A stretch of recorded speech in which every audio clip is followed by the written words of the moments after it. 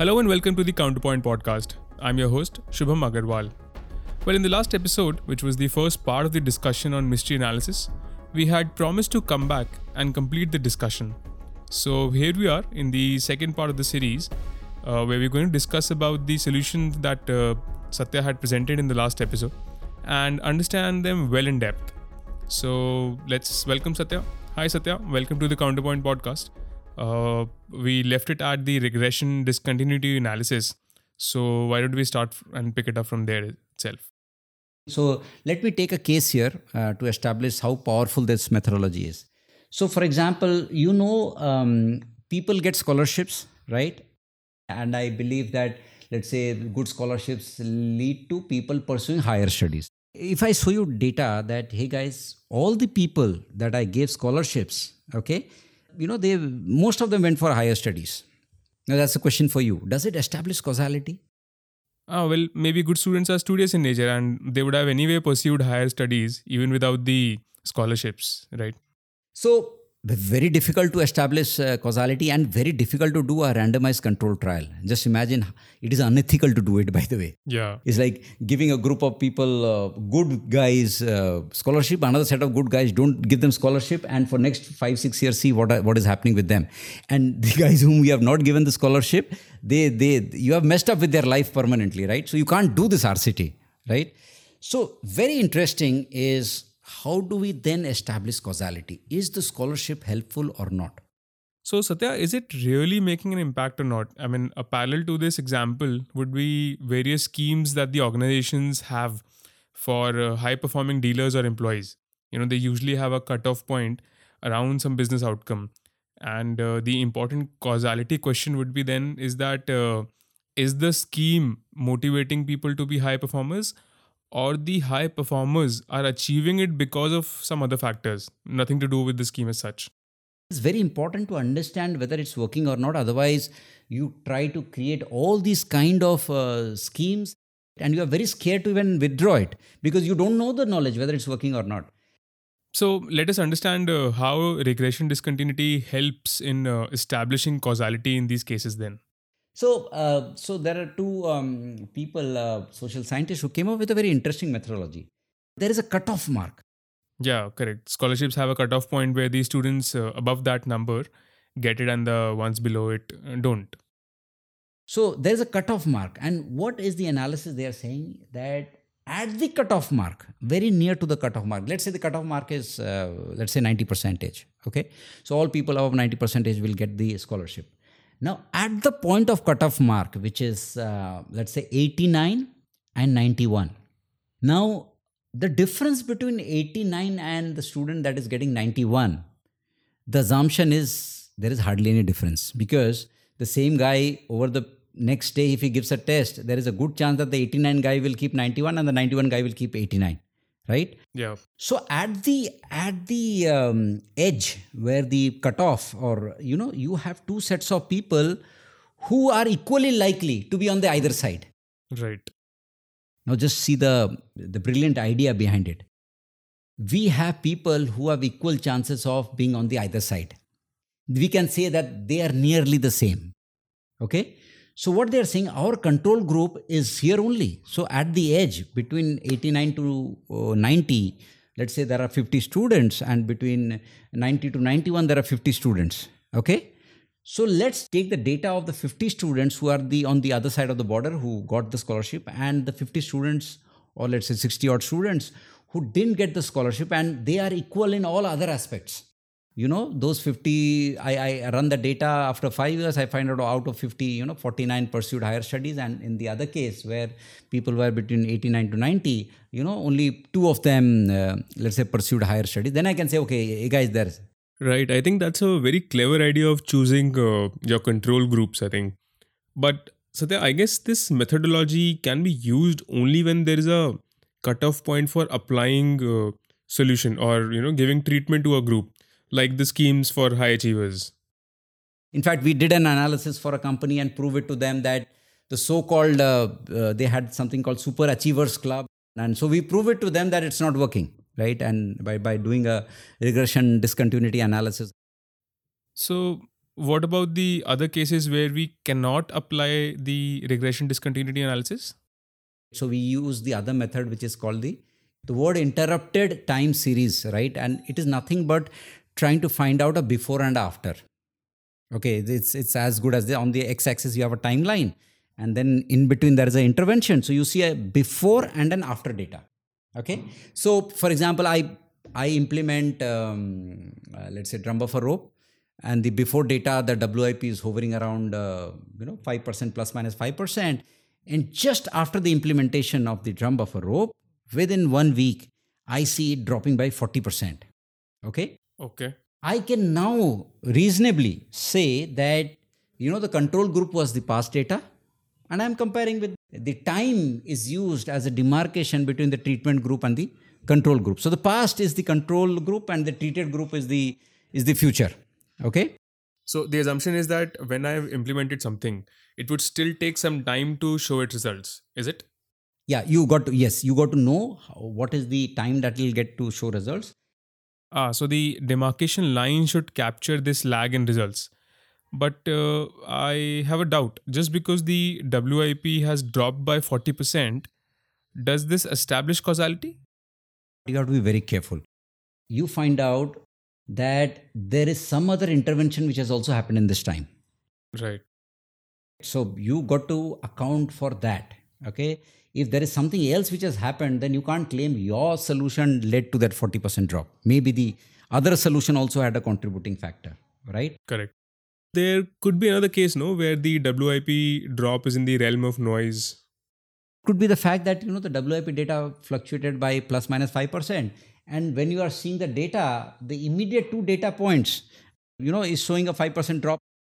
So Satya, why don't we take an example, probably an example from the sales department, where I think it's always difficult to establish causality. Yeah. So let's say I have thought of a very interesting idea on the sales side. Okay. And I expect the sales to go up. Okay. So now what I try to do is my control group is I try to look at, let's say, last 5 quarters. Okay. Month on month sales, apply the intervention. Okay. And I expect that after 1 month post the intervention, right, I see a sudden spike in sales. Okay. Which is, let's say, a 30% bump, and it is staying at that level. So if I draw that trend line, I clearly see what is known as an interruption in my trend line. That the trend line was, going a particular way, and then I see a bump up or a bump down. Then I can claim that the intervention, really helped. Okay. But there could be a lot of scenarios, say it was the year end. It was the year end, and you see a bump at the year end. Correct.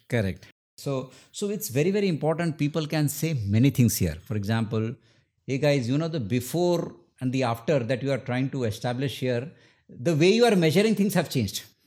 Number one. Number two, there is another intervention. For example, as you said, year-end effect. Okay.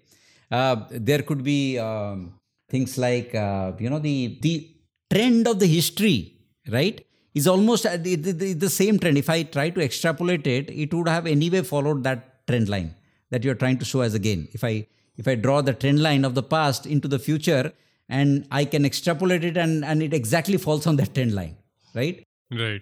Or I can say, boss, it is in the realm of noise. What you're trying to show me as a result, actual fluctuations is almost at that level. Plus minus 10%, ऐसे ही तो मेरा sales ऊपर नीचे होता है, right? What are you telling me? It is 10% more, right? So these checks are very, very important, right? Okay, so when we're only using the past as a comparison, we cannot always rule out all the 3 points, which are, first is that the growth trend was always there. Then the measurement method has changed. And the third is that some other external factor or intervention is working, right? So in case of WIP numbers, if the number is nearly static in the past, and we established that no other intervention was planned at the same time, a sudden drop in WIP and a new level line is enough to establish causality from data. But in the case of variable like sales, there are many other things which are at play, right? So the numbers are growing year on year in specific trend. Many interventions are planned in parallel, and The number is also very noisy, I would say. So how do we know that a specific intervention helped or not? To do that, when we try to do before and after, many times we have to establish another control group where we have to do a before and after. Hmm. Understood? So suppose if I take a territory, okay, and I say in this territory, I apply a before after result. I take another territory which I claim is equal to the first territory in all aspects, Hmm. and I do a before after there, right? Because what we're trying to build is what would have happened if this, the sales solution was not implemented, Hmm. Right. right? It is only with respect to that comparison we can establish our causality or establish the power of our solution. Okay, so that comparison of what would have happened if we had not done is either with the past, right? But many times the past and the future, there are other factors in the play. Yeah, like the year-end effect caused the results to improve. So I take another territory, as for example, you said year-end effect, right? Yeah, Year-end effect should affect all the other territories, right? correct, true. So I see that there is a bump up because of the year-end effect, but this bump up is much higher than the bump up in the control group. Okay. The bump has also to be beyond the natural fluctuation of data. It should show a new trend. So all other factors are remaining the same, and I can claim that the solution gave the intended result. Right. Now starts the point when the results didn't come, right? Because all this mystery analysis is all about that. Correct. So till now, what we discussed is how to set it up. Okay. I love the fact that there's so much, thought that has gone to just set it up. Right. So this looks like a good enough method, I would say, Satya, if not a perfect method for establishing causality. So now that we have set up a method to detect outcomes of interventions, the mystery can be now detected. So what do we do next from here now? So for mystery analysis, I want to take an example of how difficult it was to establish does smoking lead to cancer or not. You won't believe it was almost a decade of conflict that smoking led to cancer. People showed all kind of data saying that higher incidence of smoking has led to higher incidence of lung cancer. But the tobacco lobby, they came out with an interesting counter. You know what was the counter? They said that, boss, this is all correlations. These are just associations. So what is the real reason? They said that the real reason is that there is a gene, right? Which is that gene. If you have that gene, you tend to have a risky behavior. You are susceptible to cancer, and you also are susceptible to smoke. So they said that smoking does not lead to cancer. It is that gene which leads to smoking and also leads to cancer. Okay, it's like it is like a common cause. When was this conflict got resolved? When was it unrefutably established? When they build a causality, a ladder of causality, which is more incremental. For example, they said smoking leads to deposition of tar, okay, and the tar causes cancer. And all these causation, which is an incremental intermediate effect, Step by step, yeah. Then to the step by step. And so when they defined these incremental steps, and they were unique, that means this tar was caused only by smoking, and the tar also caused cancer. So they established that tar causes cancer by doing experiments with rat, and they could also establish that smoking led to deposition of tar. Now, because of this unique intermediate effect, which is coming only from smoking, right? And the tar is also causing the cancer itself. So this was then established as an unrefutable cause that smoking leads to cancer, because it created a unique effect. Okay, so picking up this knowledge, how do we apply it in case of mystery analysis? So what we try to do in mystery analysis is try to build those incremental steps, okay, of what we call as intermediate effects, unique observable intermediate effects leading to the final effect. So let me give an example. Yeah, I lost you here, I think. So let's say I say this sales scheme will lead to higher sales. Let's say there is a dealer network and I give a fantastic scheme, and the dealers love the scheme and the sales should go up. Right. Okay. Now the sales didn't go up. So in this case, we can call it a mystery as the outcome did not really match the expectations, yeah? So what's very important is to is to establish the incremental steps of outcomes leading to the final outcome. Okay. We got to know what exactly happened. What the only way we can find out what exactly happened is by building up things incrementally, right? Right. Makes sense. Yeah. Yeah. So incrementally, what do we expect to happen before it reaches the sales jump? So, for example, here, let's say it's a very interesting scheme. When you announce this interesting scheme in the market, what should happen as the first step? People should buy more. No, before buy more, because that is led to sales. So let's imagine this is a dealer network and you have to enroll into that program. Let's make that assumption, right? The first thing that you should see is the enrollment going up. Yeah. Okay. Yeah. The enrollment first. Correct. And even before that, the place that you are announcing that the enrollment has to go up, there has to be attendance as well. Yeah. So just think that I tried to see whether there was attendance or not, right? Now the attendance came, was there an enrollment or not? Percentage of people who enrolled as against a second territory, let's say, would also matter. Correct. And you find out that you have a flop show in the first step itself. Correct. Yeah. Something went wrong. So now you solve your mystery, right? Now suppose you say, no, people came in the right numbers and everything, and people enrolled. But you want to find out, did the enrollment means who enrolled? If the existing guys enrolled, anyway, they would have got the sales, right?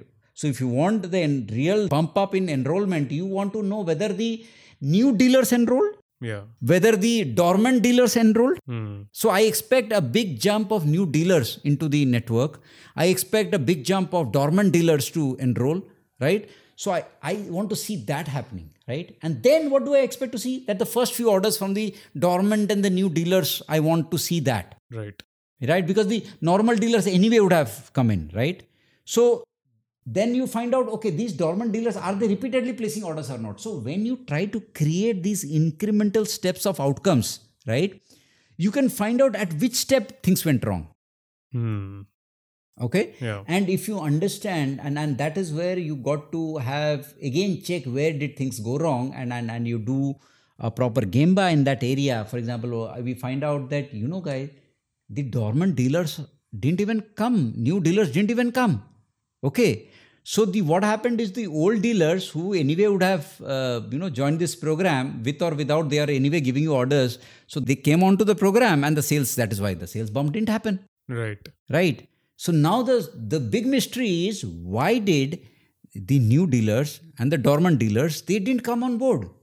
You find out that there is something wrong in the scheme itself, which is not attractive to pull those people, right? And maybe there was a fault in communication. So you check all that, right? And again, here also you have to keep on falsifying all your hypotheses, right? You start thinking, what is the hypothesis? You're saying your communication was wrong. So you're saying, okay, but in that case, the same guy communicated, but a lot of people came in. So maybe something is wrong in my scheme itself, right? So you start developing this hypothesis, again, taking the past data and invalidating it, and then you finding out what is the real reason, okay? Then you make the modification and relaunch it.